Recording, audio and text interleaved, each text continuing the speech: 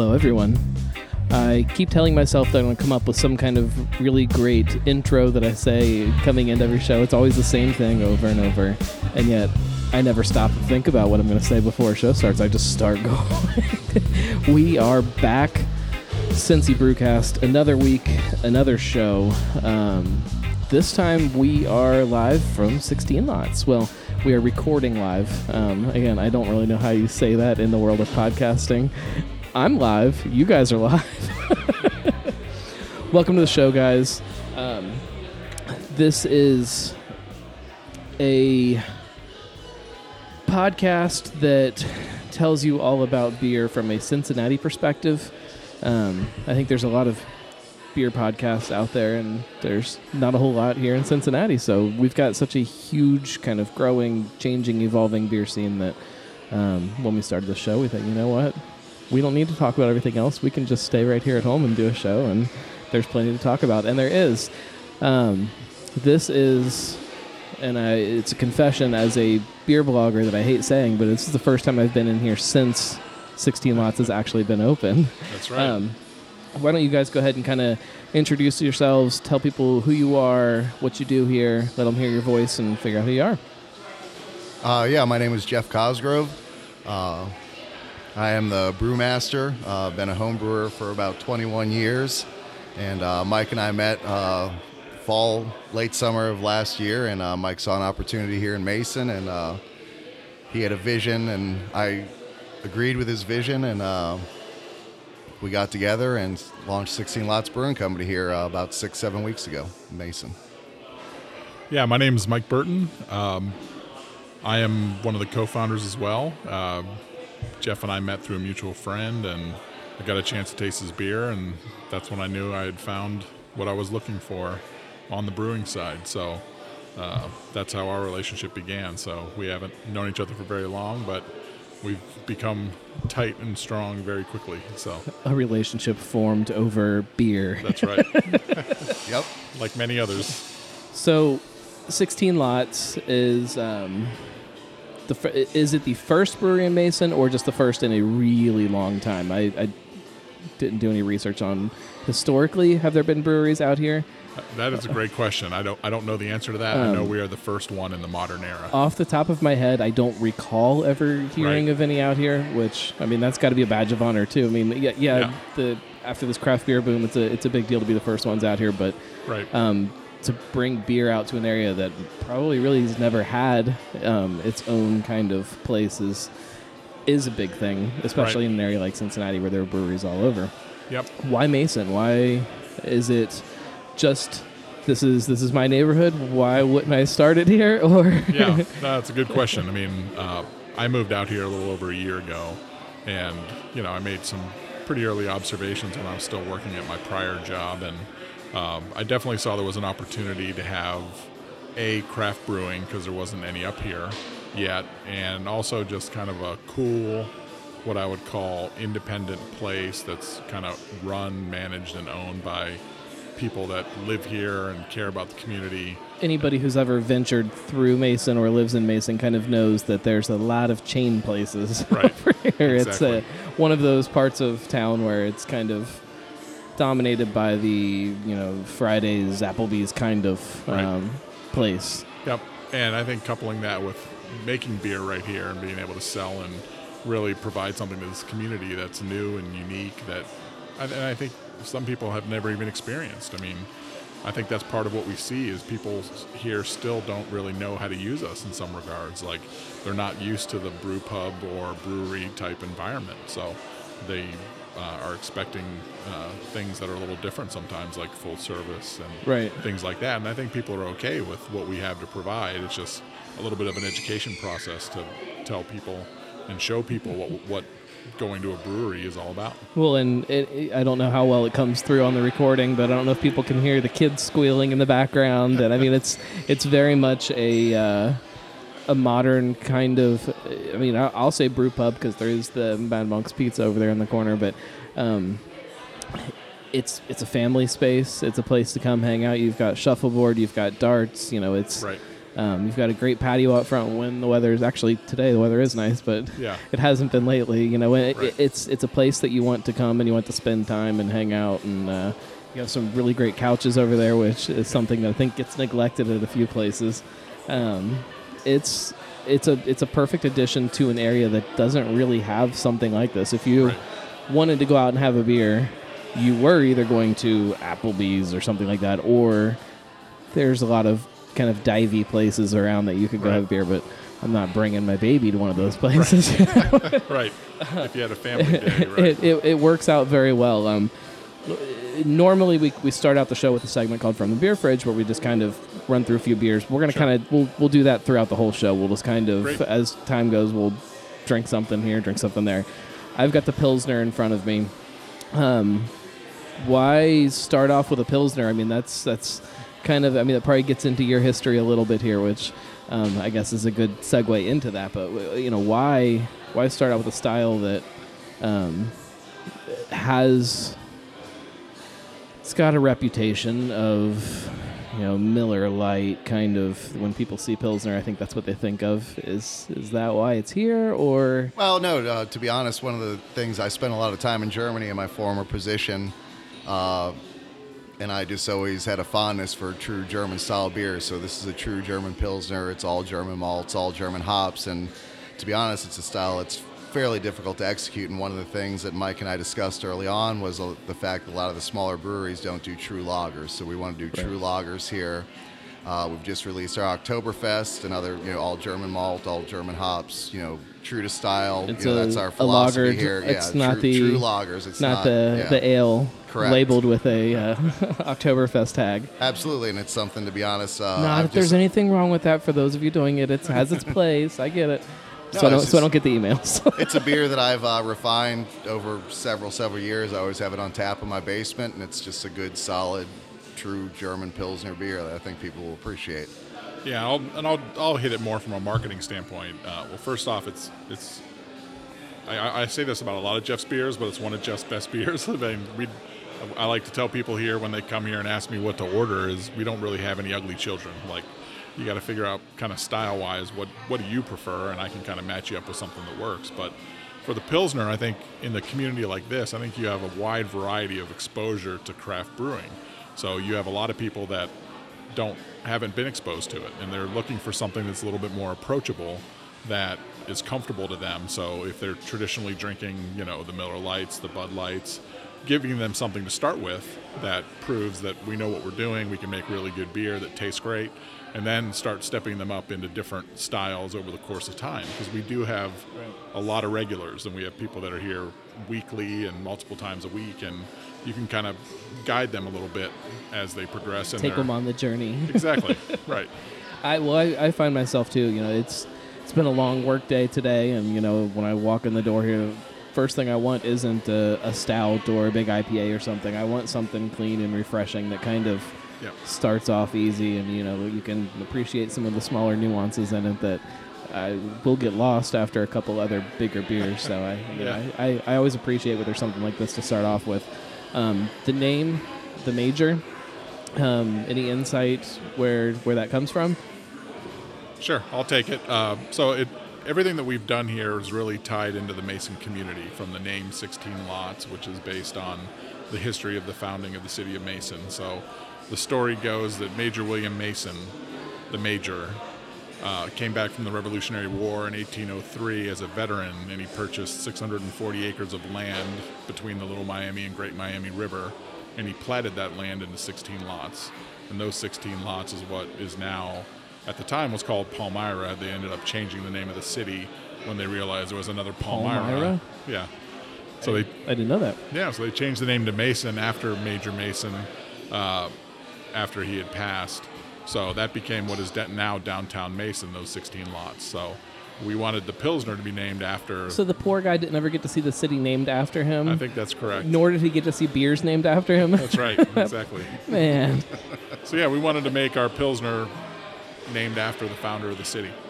Well, and there's a lot of ties with the names of beers to kind of that history of Mason, which when you step foot in Mason, you don't think of it being, when you're in some parts of Cincinnati, it oozes history, and you see it, and it's right in your face.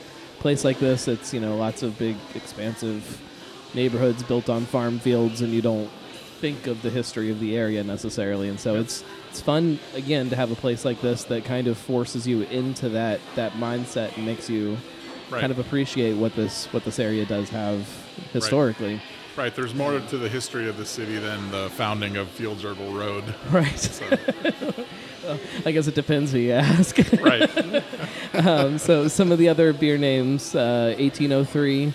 That's, I guess, the year it was founded. That's correct. That's the year Major Mason moved here and bought the 640 acres of land. We have Treaty. Yeah. Where's that one come from? It's just more thematic with that Revolutionary War idea. So the treaty, the homestead, the war horse are all in that same vein. And then Oktoberfest. Yeah, we figured that one was kind of self-explanatory. Is that going to be kind of the way the seasonal beers come in? They won't have names necessarily that kind of follow that same theme. It'll just be style, so you know what it is. No, that's a great question though, because we were just talking about our innovation pipeline before you got here, and really laying out, because we're about to put a big order from a distribution standpoint on a bunch of tap handles, and when we buy that chunk of tap handles, we want to make sure we have all of our beers for the next year covered. So really figuring out what are the 12 or 13 different styles that Jeff's going to make outside of the 6 that we started with, and start working on names for all those in the next week so we can get the tap handles associated with them. So most of them will have names. Well, so that's a good question too. So how many beers on tap do you guys expect to when things are all kind of filled in and rolling on tap at any given time? I think perfect scenario is 12. So we have our tap tower has 16 taps to go with 16 lots. We always felt it was important to have alternatives to beer. There's root beer on tap. Yeah, not for us, but for others. So we have... I'm not going to turn down a glass of root beer from time to time. Oh, yeah, the craft sodas are great. So we have 2 sodas. We have the root beer will always be there, and then we have a rotator. Right now it's cream soda, and then we're working into an orange cream.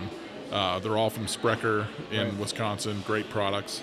And then we also have 2 ciders that we bring in. We have 3 on tap now because we have some empty holes. So over time, we'll just have 2 ciders for those that we don't want a couple to not come here because one of the 2 doesn't like to drink beer. So. Is there any plan to drift into that territory yourselves and make your own cider or anything? Short answer is yes. I mean, we need to have separate another space capital and everything. Yeah, I don't know if we need as much space anymore. The regulations are evolving. I know we would have to have dedicated equipment. Right. The good news with that is that stuff never touches the brew house. So you're basically just dumping apple juice, full apple juice into a fermentation tank, and then adding to it what you want to add to it to get the flavor profile you want. So really we just need to get another 10-barrel fermentation tank.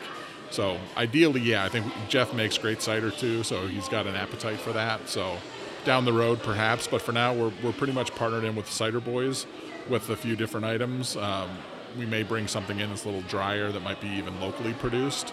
In the short term, we're not prepared to announce anything yet, but we've had some discussions. We got to try the products first, but we'd love to support local if we could. With cider, it's this realm that I've just started getting into, and I find everything just to be like this really overcarbonated, dry juice, and that's what everything tastes like to me. And I'm so desperate to find things that are different, and I'm just not finding anything locally yet, and I want somebody to dive into cider and really start putting out some neat stuff. So cool.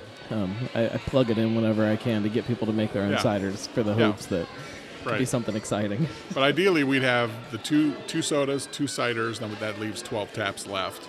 So the 6 flagships will always remain, and then over time having 6 that are constantly rotating. So a couple are coming off every month and a couple new are coming in is the perfect scenario for us. So we've got the Oktoberfest now. As we roll into winter, are there plans for some kind of winter warmer Christmas beer or something? Oh, yeah, absolutely. As Mike alluded to earlier, we're just planning that schedule out. I think the first one we're going to do is a robust or stronger porter. I think I'm probably going to split that batch and add some vanilla, keg probably half of it, add some vanilla to the second half. to give it a little twist on that, and then absolutely a nice strong Christmas ale. Fantastic. And then of course by popular demand, people have been asking for a little bit stronger or double or imperial IPA, whatever you'd like to call it. And I've got a good recipe for that we initially on the startup we figured we probably didn't want to serve those in pint glasses, so we've just gotten some of the smaller glasses that we can serve a beer like that appropriately to people. Talking about people coming here asking for an imperial IPA or something, what have you guys seen as far as you talked about people coming in, regulars that really didn't know about craft beer? What has that split kind of been with people that this is? We've lived here and we didn't go to places like this because we didn't have them, versus people who were craft beer people, like finally something opens here close to us. No, there's a fair amount of savvy people that and they've certainly given us their input, from Hefeweizens to Belgian dark strongs to saisons. I mean, there's certainly an appetite for all those sort of beers out here, and we've just got to get to the point where we start providing with that. But yeah, people are certainly not shy about letting you know what they'd like to have on tap. What's been the most popular so far? Has it been the IPA or? Yes. Barley sells. It's not the runaway. So everybody pretty much told us that with a 6 lineup, we could assume that 35% of our sales would be IPA. It's not. The major is close, number 2, and what's been the biggest surprise, pleasantly, is the 1803, the pale, the American pale, has crushed to a point where we actually saw that it wasn't on tap there for a little while. Yeah, for a very brief snapshot, and hopefully the only snapshot. But the funny story is we made 20 barrels of the Warhorse and we made 20 barrels of the Major, but we had only made 10 of the 1803 because we have 2 20-barrel tanks and 2 10s, and we just weren't keeping a close enough eye on the inventory, and all of a sudden we had the holy crap moment a couple Saturdays ago. It's like, we only have 2.5 kegs of that left. So yeah, Jeff pulled an all-nighter to get it in the tank, so we had it up for this week's service. So I think we blew it last Thursday, and we had it back up on this Wednesday. That's pretty good. That's not too bad. There's been a lot of worse horror stories around town of people running out of beer and having to literally close their doors for a few weeks to get caught back up. So yeah, initially we were guessing. We thought the wheat and the amber would probably outperform. So, and not that they're lagging by any means, but it's the 1803 did sneak up on us. So, once we kind of started to see the data, and then obviously, like Mike said, we said, oh, we only have a couple of these kegs left. We got to make it now. So, well, let's try something else here too, if we can, before we take a break. Let's try the Oktoberfest if we can. You want me to just get a tasting board? Yeah. If you just want to grab a couple tasters, and we can go. Thank you. And then we'll just sit here and talk while he's getting this. Okay. So, since I'm drinking the Pilsner, let's talk about the Pilsner some more. I think that there is a kind of a confusion about what Pilsner tastes like with a lot of even craft beer drinkers who fancy themselves, experts, and I'm putting air quotes around that for people who can't see because you're on a podcast. The distinction for me between the German and the Czech styles, I think, is can have a very wide stretch between the two. The German styles with that bready kind of floral side, which is definitely what this is, versus the Czech, I get a lot of hoppier, I guess is the way I like to put it towards people. They're a lot crisper and that real bright snap to them. Correct. I think that, and I've said this and I've been saying it for a long time, that craft lagers are going to be way bigger in the future than they are now. You said that you like to do lagers with 4 fermenters right now. How do you split that up? How do you do that? How do you divide the time, I guess? Well, like Mike said, we pretty well knew that the IPA, the Warhorse, and the Major, the Pilsner, would be the 2 biggest sellers, which they are. So, we correctly anticipated that, putting those into the 20-barrel fermenters. Right. The Oktoberfest, we were a little bit late coming out with that, but we knew, it's a good solid beer that I've been making for a long time that people have quite frankly told me I should have on tap all year round. So we put that into a 10. I think it's just a matter of as we see how this progresses, right now we've got a little excess capacity. We were able to go a little bit bigger than we expected. So right now it's not quite an issue, but obviously in the springtime we'll have a Bach. I plan on doing a Mayfest or maybe like a Hellesbach, kind of in the early summer, late spring. So it's Gotcha. just a matter of planning it all out. Right now we've got the capacity, so it's not quite an issue, and we certainly have room for a couple more tanks on our pad there, so we can easily fit 2 more 20s and probably a few more 10s as well. So right now it's not an issue. So I'm going to drink the Oktoberfest. So this is 5.5%, 5.6, is that right? Correct.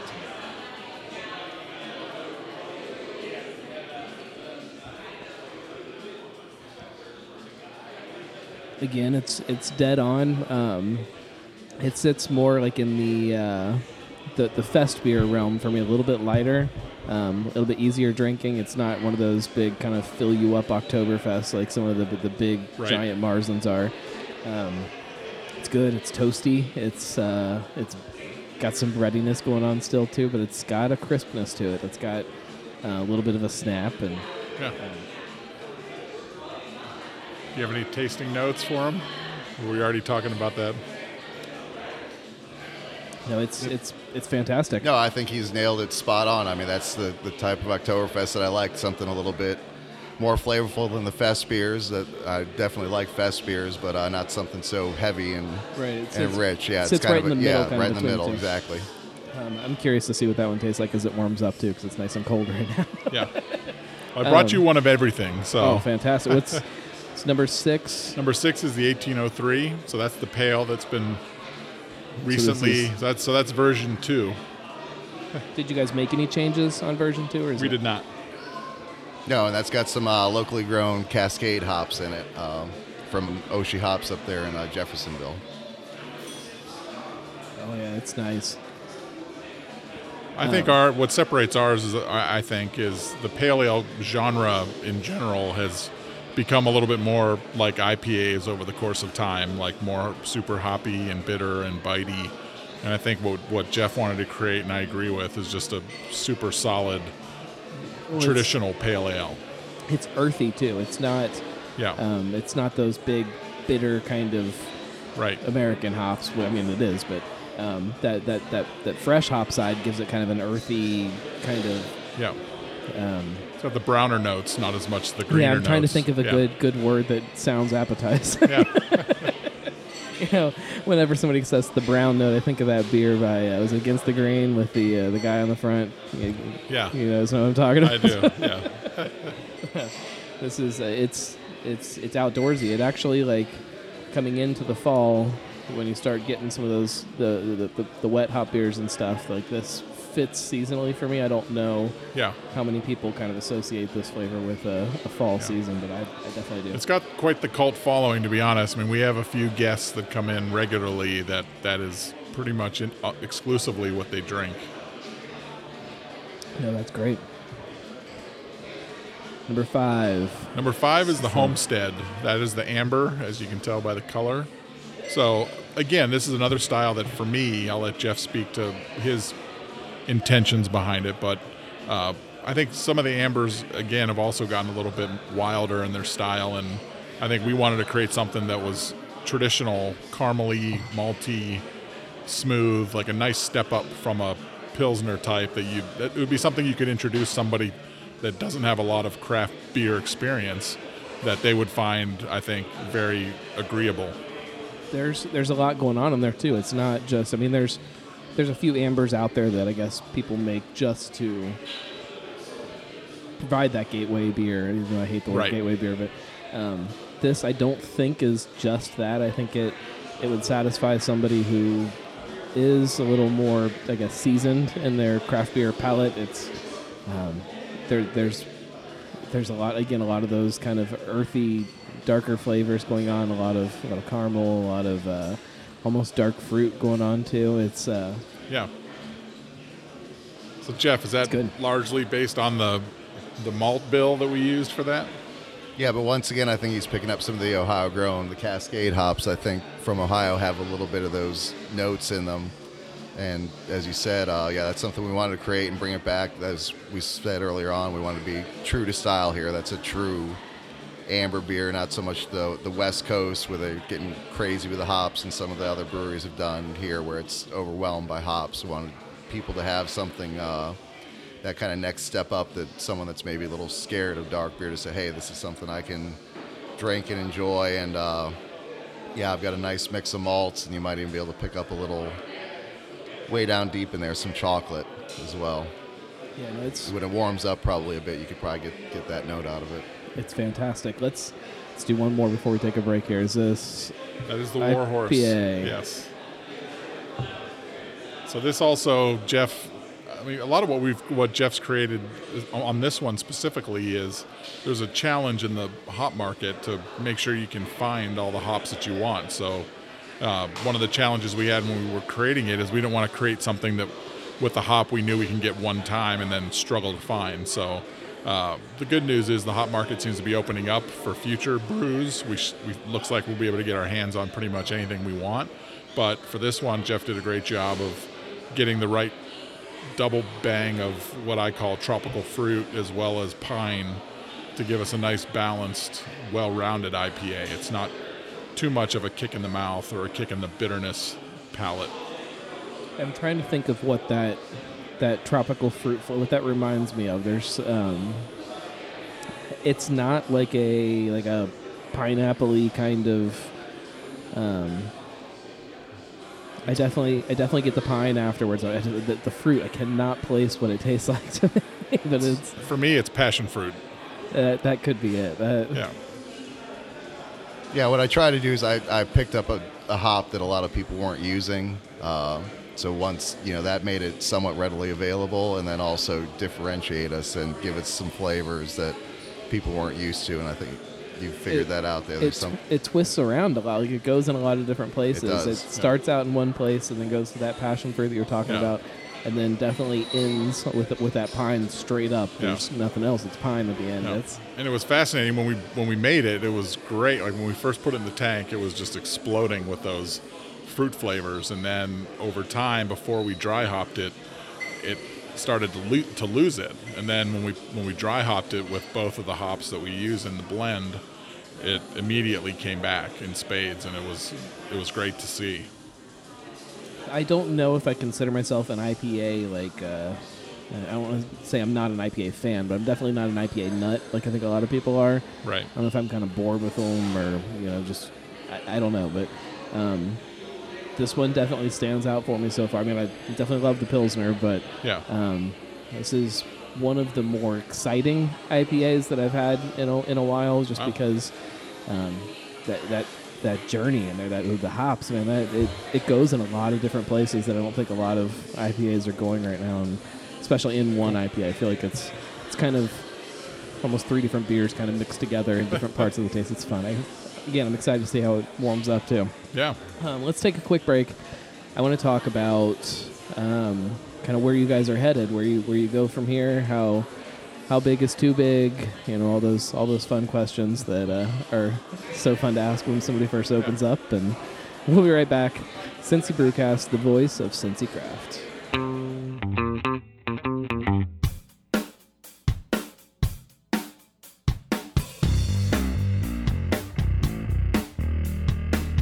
There's no need to be uptight. Beer is about having fun. The dream is definitely the fact that we went from home brewing in a garage to where we are today, right? That is the dream. Where we go from here, we're gonna continue to figure out as we grow. And we don't know the answer. I don't know the answer. Can you have more fun with your clothes on? I don't think so. You're listening to Cincy Brewcast, the voice of Cincy Craft.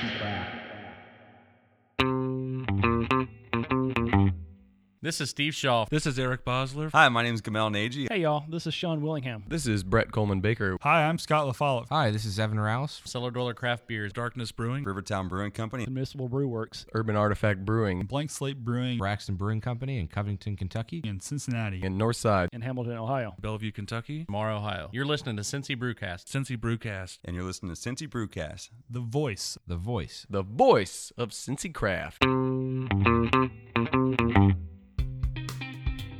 Hi, this is Mike Stokes from Cincy Brew Bus. Cincinnati's craft beer scene is growing, and we want to take you to those locations. Here at Cincy Brew Bus, we love to introduce people to craft beer here locally in Cincinnati. We have an amazing craft beer scene. We have lots of routes to choose from and a lot of different places we can visit.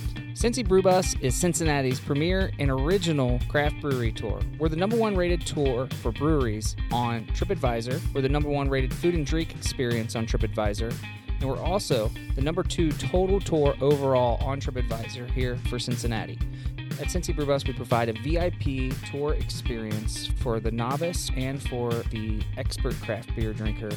We like to take you out, show you how the beer is made, tell you about Cincinnati's rich brewing history, and at the same time, have fun, do some trivia, and drink some locally made, fresh craft beer. I look at the Bud Light drinkers out there as a forest to be harvested. They're all out there and they don't know any better yet, but they will. You don't ever hear somebody say, "Yeah, I used to drink that craft beer crap," but I went back to my Bud Light. You don't hear that, do you? No, you don't. You're listening to Cincy Brewcast, the voice of Cincy Craft.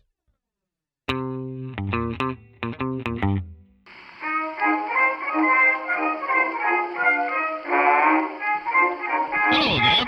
You're listening to Cincy Brewcast, the voice of Cincy Craft.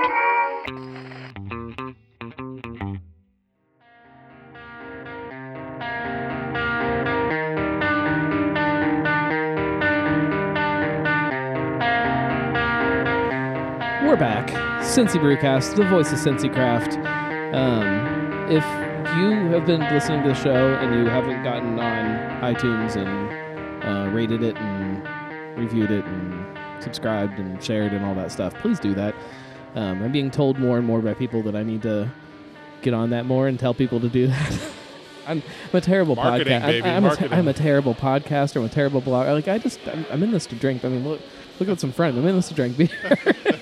So sometimes I forget to do all the things that all of the other podcasters are like, man, you got to tell people to do that stuff. They don't know that. So please do that. Get on and share the show, rate the show, all that fun stuff. Lots of big things coming in the next few months. So keep your eyes and ears peeled for that. We're still drinking. We're still here at 16 Lots, working our way through the lineup. You guys started off with a pretty good, solid lineup of different styles. I feel like that's kind of the way things are shifting with new breweries. It seemed at one time people would open up and they would have 3 beers on tap, and it'll be those same 3 beers for the first 6 months, and then they would start to add slowly over time. How soon do you guys anticipate that you'll have, all 12 of those beers up there on the board? What's the goal? I don't know that we've particularly set out a goal per se, but like I said, the porters is up next, the robust porter, and splitting that batch between a regular and then adding some vanilla to second, the double IPA or imperial IPA, and then the Christmas. I mean, we should have all those out in the next couple of weeks. Yeah, so, and if we get that, then you're all of a sudden you're at 11 because the Oktoberfest isn't going away anytime soon. That's right. the beauty of brewing on a 10-barrel system. When you put your foot down and start making a really good beer, you're going to get a lot of it. So it'll overlap quite a bit. And that's a good question too. So when you guys were planning all this out and trying to decide, how big of a system, the how big question, we're going to stick on that for a while. But for as far as the 10-barrel system versus a 5-barrel versus people open with 20-barrel now, right. How is that decision made to figure out how big to be as far as the brewing system? Well, to be honest, I think, initially we kind of thought the sweet spot for this area was around 7. And as we came into this space, we found a much bigger space than we anticipated, in a space that we really liked, just half a mile south of downtown Mason here. So we really felt that a 10-barrel system, because as you well know, the incremental cost going from a 7 to a 10 is pretty marginal. So, we felt on consulting with some of our other friends in the Cincinnati brewing community, they highly recommended that we get a 10-barrel system up here, and that we wouldn't have any problems with that. So yeah, I think the universal feedback you hear from most people, especially the ones that probably bought smaller than they would have wished to, is buy as much as you can afford. I don't know that I necessarily subscribe to that in totality, because raising money and borrowing money is easy. So, and the equipment's not that painfully expensive. So it's not hard to get your way to a 20 or 30. But if you think about, one of the wildly successful brands here in this market being Mad Tree, they were making 25,000 plus barrels on a Twin 15. You can make a lot of beer on a 10, a 15, and get yourself set up pretty well and really understand the nuance and complexity, because there's a lot that goes into it as far as how much grain, mashing out. I mean, everything that you do, it's like, if you're used to doing homebrew type stuff, it's like wildly different. And I couldn't imagine going from Jeff working on his system at home to a 20 or a 30 barrel. It boggles the mind. So the big question is how big is too big? And the brew system's one thing, but like you said, Mad Tree on a 15 barrel system became they're becoming a regional juggernaut. They're definitely a local juggernaut. They're pretty big. Well, I mean, they're definitely very big now with 100 barrels. But how big does 16 lots be? We talked about Nine Giant. I don't know if did we talk about Nine Giant on the air? I think we were off the air. But yeah, they're friends of ours. Nine Giant, not big. 5 barrel brew house. Dogberry did a lot of things on their 1 barrel for a while before they're on 10 now, but Fibonacci on a 1 barrel, so there's this huge range of ideas about spread and how big a brewery is. So how big is too big for you guys? And I'd love to hear Jeff's I'd like to hear you both point of view first. Well, the input I received, we bought our equipment from Portland Kettle Works. Their input was the biggest system anyone had bought that didn't have prior professional brewing experience. So I guess from that standpoint, probably the biggest anyone had bought from them was a 5 or a 7. To me, it's all about the fermenters. I mean, the size of the system, I've got a chemical engineering background. I think the size isn't intimidating to me by any means, even coming from a home brewing background. And, you can scale down if you want a little more flexibility. We've got room for 2 more 20-barrel fermenters, or, we may decide that we want more flexibility and get just a lot more 10s. And I think that'll, as we pan out into distribution and decide, you can always make a smaller batch on a 10. So from what I've seen here, a 10 is certainly, would a 15 or a 20 be too big? I guess I can't really answer that question because I don't have the experience, but we can certainly make. Even aside from the actual brew house size, like the spread of where 16 lots hits, how big do you want this place to? Do you want to be on tap at Great American Ballpark? Do you want to be sponsoring whatever the latest event down there is and have the 16 lots beer garden, or the gondola that stretches across over the Rhine that keeps being talked about for Rhine guys, what I think I'll let Mike answer, but no, I mean, like what we've always strived to do, and our primary focus is to serve this Mason, Westchester, Loveland. I live in Loveland, this kind of northern suburbs, and do that very, very well. Of course, we'd like it to be so successful that it pans out into something like that, but that's our primary focus and goal right now, and down the road I think we'd love to see that, but it's unclear at this point. Yeah, I mean, for me, I think Jeff's right. The first step is to really do it well up here and make sure the community's embracing us. We're making really good product. I mean, aside from size, what's most important to me as a marketer and as a business owner is making sure we've got great product. So having great beer, having a kitchen that makes great pizza and Mad Monks, having a space that people really enjoy. So ticking off some of those what I would call brand metrics is critically important in the short term for indicators of the ability to have bigger growth and longer term success. And then we're starting with distribution push as we speak.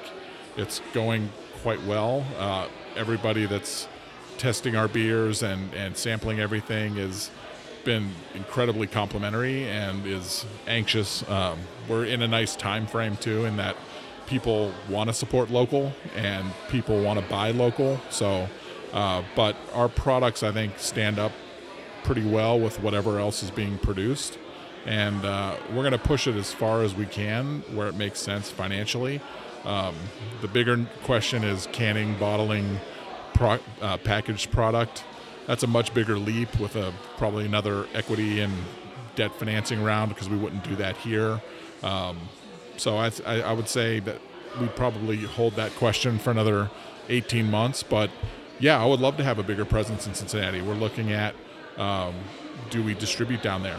We have friends that know people at 4EG, and I have friends that own other bars and things like that. It's like, at what point does it make sense if we can get critical mass, and if we can get 10 places downtown Cincinnati that like the beer and want to carry it, do we set up a route going down there? Well, and I almost see it a lot of times as another tool, almost as marketing to get people up here. You know, if you are somewhere down there and you see a 16 Lots beer and, well, that's local, I've never been there, and you try it there, like, oh, that's good, I need to go up there and see that place. And then I agree. Suddenly you've got a person that is visiting here regularly. So, I had a little spin off of that question that I lost for a second. So you guys are both definitely comfortable with being bigger. Yes. But it's not necessarily the goal. Is that a good way to? I think that's a fair way to put it. I mean, I think servicing this community and doing things that are important, like great products, being a part of the community, doing, giving back and participating with local sports teams up here and school district and things like that are absolutely paramount for us. I mean, it's hard for me to think that we're going to get a huge amount of people that live in downtown Cincinnati to come up here regularly. If the beer's good enough, they'll come, and they'll come for a visit occasionally. But I tell people all the time, we're going to live and die in the northern neighborhoods. So doing well up here and making sure people are enjoying what we have to provide is job one. I mean, the beer scene up here has gotten exponentially better than it was 2 years ago. But it's still pretty few and far between if you live up here in the north of the wall, as I like to say. There's still not a lot of places considering how many craft beer drinkers there are. So I think you're dead on with that. But talking about distribution and starting to kind of spread out into that world, are you guys going self-distribution route, or are you partnering up with something? You've got Sprecher on tap, so it means you've talked to Cavalier at some point, and they I'm sure they sell us our ciders too. So no, we're going self in the short term. We think that's the way to go from a financial standpoint. It's obviously the best return. We're a bootstrapped organization. We don't have a huge staff. It's really just Jeff and I and, a half a dozen servers that work behind the bar. That's the staff. So Jeff and I do a lot outside of the hours of us being open here, doing everything else. And that includes selling and delivering beer to our friends that want to put us on tap. So we're going to do that as long as we can. I'm a firm believer in stress-based staffing. You stress the system, and until it's stressed, you don't add the staff. When it's ready and able, and we know we can grow bigger, then we add staff. But I think I would rather go with self-distribution, add a delivery truck, add a delivery person route, than sign up a distributor in the short term. I think there is a danger when you jump in with a distributor that early of them getting a little overzealous too and wanting to get the beer here and get the beer here and stretch you guys out. And, right. With a place like this with such a local focus, I think that's it could put you in a tough position if you do it too early. But so I think that's a smart move. Yeah. Thanks. Yeah, we don't want to run out of beer here either. I mean, this is. Well, and so when I talk to people before they open, I hear a lot. I ask people, what are your fears right now? And it's always, well, is anybody going to show up? Like, are we going to open our doors and just nobody comes to drink the beer? Right. Obviously, that's not a fear anymore. You guys know that there's people that want to drink the beer. So, what are those fears now? Like, what are you afraid of? Spiders. No, I mean, for me, it's probably on the marketing side. I would say the biggest fear is dissatisfying a customer, either inadvertently, usually inadvertently. In the social media world, it's... Do you pay attention to Untapped? We absolutely do. Untapped. It's a scary place. We're very in tune with Facebook, so you frustrate a customer. It's very easy for them to throw shade at you, so to speak, quickly, and it does impact how other people view you if they haven't been here before. So that's probably my biggest fear, is just the trolling nature, the big mouth. Yeah, the big mouth that comes in and right. I have to be quite honest, Jeff and I are a little bit older. We're pretty seasoned. Jeff's brewed for a long time. I've run businesses for a long time. I feel confident in our ability to fiscally be responsible and manage the business appropriately. I know Jeff makes really good beer, so we have a good product to market. For me, the fear lies in also just additional trial and awareness. That's the hardest thing to get from a marketing standpoint. And you do the slow burn, you get the word of mouth, which is great, and that's probably some of your strongest advocates are going to drive some real good customers. But how do you quickly get bigger and broader awareness so you have more people coming in more frequently? You go on Cincy Brewcast. Yeah, that's exactly right. That's why we're friends with you. Airing live across the universe every week. But no, I think just to add on what Mike said, my biggest fear is being a home brewer and never doing this professionally is people have always enjoyed my beer for free, so there's always that, oh yeah, Jeff, this is really good. So I think for me, I always wanted to have, because we've been around at some of the places that maybe don't have the best beer. And do you pay attention to Untapped? No. Okay. Not that I haven't actually looked at any of your Untapped stuff that's come through, but I'm well aware of the platform and how it can kind of take off in a weird area sometimes. No, I did a little bit at first, and I'll be honest, I got my feelings hurt a little bit here and there, but no, so it's, yeah. I'll be back in so I do I'm getting ready to, I'm probably kind of sharing too much about what's coming, but a video segment on YouTube that is Mean Untapped rating. So nice. Jimmy Kimmel does like the celebrities reading mean tweets. Yeah. I have a segment where brewers read Mean Untapped reviews, so we'll be back for that. Yeah. Well, I think it's interesting on that because, it's much more valuable when they leave a comment because everybody's meter is different. So, I know some people that, they would drink a Zombie Dust and they would rate it 3.75, where most people would say that's a 4.5 plus beer.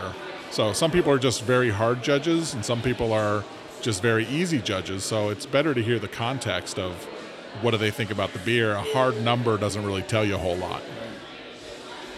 I don't think people realize, too, sometimes that can affect some people's decision to order a beer or not order a beer if they just pull it up real quick and scroll through and see which ones are rated high, which ones are rated low. And absolutely.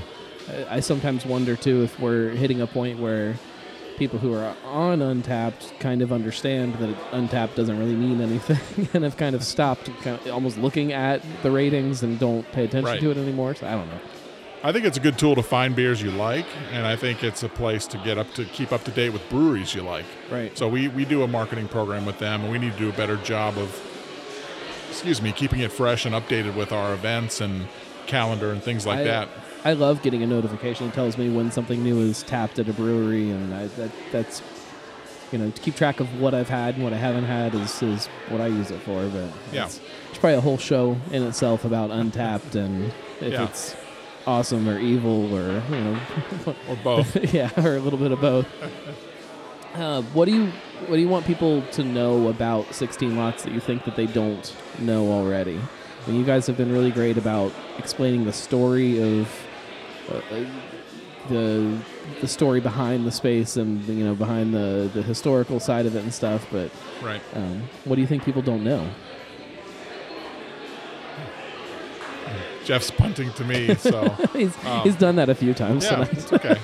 I mean, for me, the most important thing is that we care, and what we put together for this community. So the space, transforming what was a cool little place, but probably not as nice as some places people would normally go, making it into some place they can be proud to go and be a part of, making great beer that's locally provided and produced, and making great food that people really like. I think we mentioned the food at the beginning, but I want to emphasize that big time, that there is an awesome pizza place in the very front of the rest of the brew pub. When you walk in, there's pizza, salads, that kind of stuff. Right. Think Catch a Fire at Mad Tree 1.0. Very, very similar kind of idea. It's a brew pub. It's a place that you can go and you can have dinner, and then you can hang out after dinner and play some games. Right. And we care. I mean, we're local business owners. I mean, we're small business owners. We're local guys. We live in these communities. It's important to us that when people come in here, and we get this a lot, people say, thank you for doing this, for providing something like this in Mason. And I've stopped just saying, that's humbling, thank you, to, well, then you need to support us. You need to come in fairly frequently. You need to tell your friends. Tell everybody you know. If you had a great experience and you really like the beer and the food, tell your friends that they need to come check it out, because that's how small businesses thrive and survive, is through that simple communication loop. Well, it feels like we live in a world where people are very quick to spread the word if they're unhappy about something, or if they have a bad experience, or they don't like something when they come in. And especially with beer, it's people come in and they expect the beer to be good. People don't come in and say, oh, it's they're new and they have this period to kind of, that's gone now. People come in and they expect the beer to be on point from day one. Right.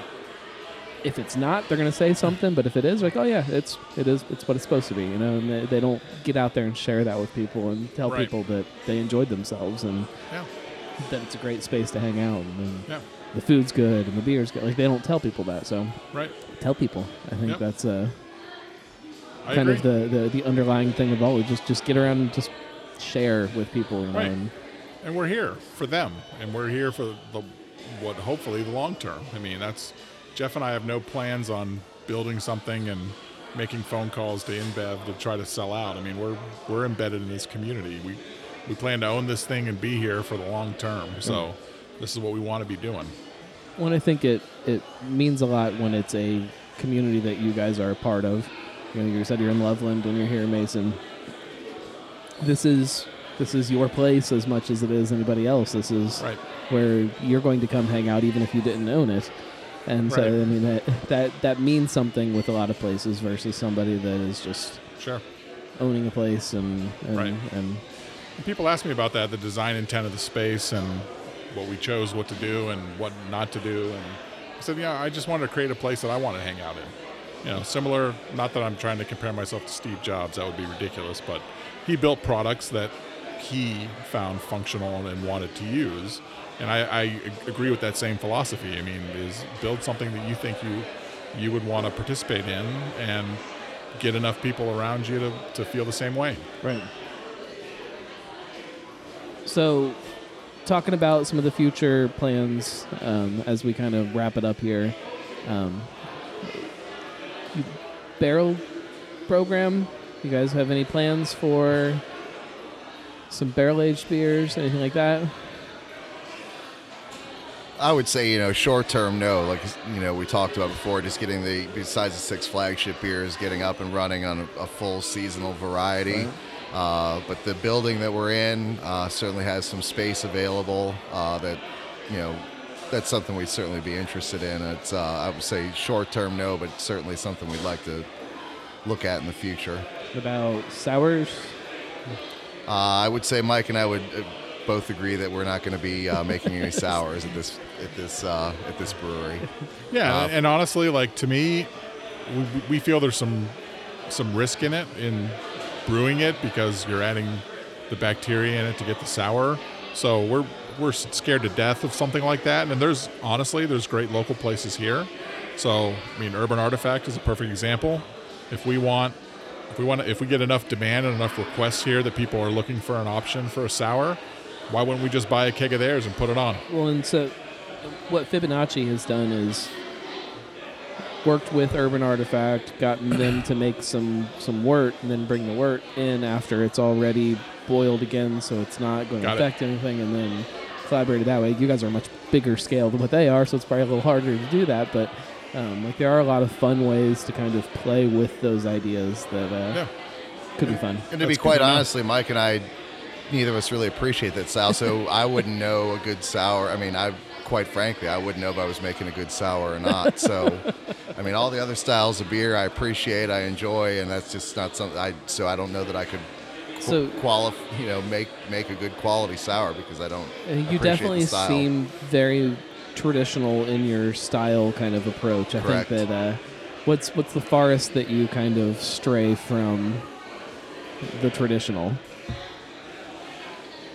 I don't know that I do stray too far from any of the traditional. I mean, I like to make all the good style, Belgian dark strongs. It doesn't, Yeah, I would say the Belgian dark would be the one I would say is probably the most stretching. Yeah. Yeah, I mean, but it's still a true to style. I just execute them very well, in my opinion. Yeah, they're fantastic. Are we going to see a German alt beer? To be honest, that Amber's not too far off from a Dusseldorf alt. Yeah, no, absolutely. I love making all those styles. I think I told you earlier on in the beginning, I spent a lot of time in Germany. I was near Cologne and Dusseldorf. So there's a lot of those traditional kind of styles that I think people pass. The Schwartz beers. I feel like people just pass them up anymore, and then we don't need to do that. It's nobody drinks that crap, and it's. I think Cincinnati is missing out on a big part of not just the German heritage that exists here, but just the drinking heritage. People want to sit there and just drink some good, easy drinking but flavorful beers, and you guys are poised to definitely fill that void for people. Oh, and I agree. And if you looked at our innovation funnel, I mean, there's definitely Bock and Doppelbock and Hellesbock and Hefeweizen, and there's all that stuff peppered in there for within the first year to 18 months in the innovation funnel. So yeah, I agree. I think the real challenge is how far do you stretch it so that you're not spending all of your time explaining, but you're still getting people back re-engaged in some of these classic styles. That's a good point too. People talk about the education side of it, but you don't want to be doing that at a bar when somebody is trying to order a beer. You don't want to be trying to explain what they're ordering and what it's going to taste like. And that's interesting to think about. Yeah, it's a challenge. What about events? Do you guys have plans for any fun events or anything going on here? Well, we did our first one. We did our Oktoberfest release, which was great. We had music here, which was awesome. And, we're starting to introduce some music. We're doing trivia on Wednesday nights. So we have the dartboards. Dart League is going to start soon. We've talked Euchre League as well. I think I have an appetite for doing something bigger up here. So I've talked to a couple people, the BC's Bottle Lodge guys, some of the other brewery owners. I might take the lead in trying to spearhead something in the northern neighborhoods. You've got Grainworks now, Dogberry, Fig Leaf. There's a lot of people. There's others coming. So is there an opportunity in the spring to do something a little bit bigger that we can all be supported by? Well, we've talked on this show a lot about Cincy Beer Week and kind of how it's changed, and a lot of people would say fallen apart and failed in a lot of ways, and the ability now to have beer weeks for, say, northern Cincinnati or something like that. I think there's a lot of opportunity there to do something to get people to a part of town that they don't necessarily go to on a regular basis. So right. Yeah, and I think it's just finding something that we can all participate in and give people a reason to come up here that first time and have a bigger experience than just hit a couple breweries. I don't know what that looks like yet, but it's in the back of my mind, and I'll be spending some time this winter meeting with all our other brewing compatriots up here to figure out A, is there an appetite for it, and B, would we spitball some ideas on what would make sense? So right now, what would you tell people of why they need to come here? What's the pitch to people? Well, the first pitch is the beer. The beer is really good. So, I mean, it's a great environment. There's, like you said earlier, I mean, it's family friendly, but it's not like we have a bunch of kids running around here either. So it's a nice blend. I think we've got the games and the entertainment. I think we've got a great staff. It's a very warm and inviting space. The pizza's awesome. So for me, it's just a great place to spend an evening. I couldn't agree better. Any final parting words for people? Come on out and bring your friends. Enjoy the beer. We work very, very hard to make top quality beer, and I think we're there very early on, and I think everyone will appreciate it. I think it shows. I think the two sides of what you guys have done here definitely both show very well. You know, the space is dialed in perfectly. If this was an Applebee's, it would be a really great Applebee's. If you tack on the brewery to it, it just improves everything, and it's a great space, like you said, to spend an evening, bring your family, bring your friends. Yeah, I echo the same thing. I mean, I would say give us a chance. I mean, we get a lot of repeat business, so we know people are enjoying their experiences when they come here. So take the drive. It'll be worth it. Or, I live in Butler County. I live in Fairfield, and I know that there's a lot of people in that part of town that still have not come over here, and that seems crazy to me, but it's, Right. it's not that. I mean, shoot on over. Like, it's not hard. Exactly. You don't have to get down below the loop, to stay up here. Right. Well, thank you guys very much for having us out here. For everybody that's listening, share the show. Come to 16 Lots. Tell everybody about 16 Lots.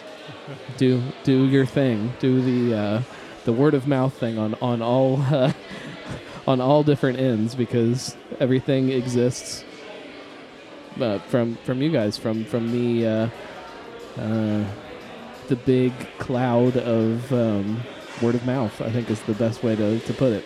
Yep. Thank you guys very much. Thank you. We will be back next week on the other side of the universe. Well, it's not even that far. West Side Brewing. We'll finally get down there and talk to them, and probably ask them many of the same questions we tackled tonight. How big is too big? What are your plans? All that fun stuff. Thank you guys very much. Cincy Brewcast, the voice of Cincy Craft. Do the iTunes thing where you share it or whatever.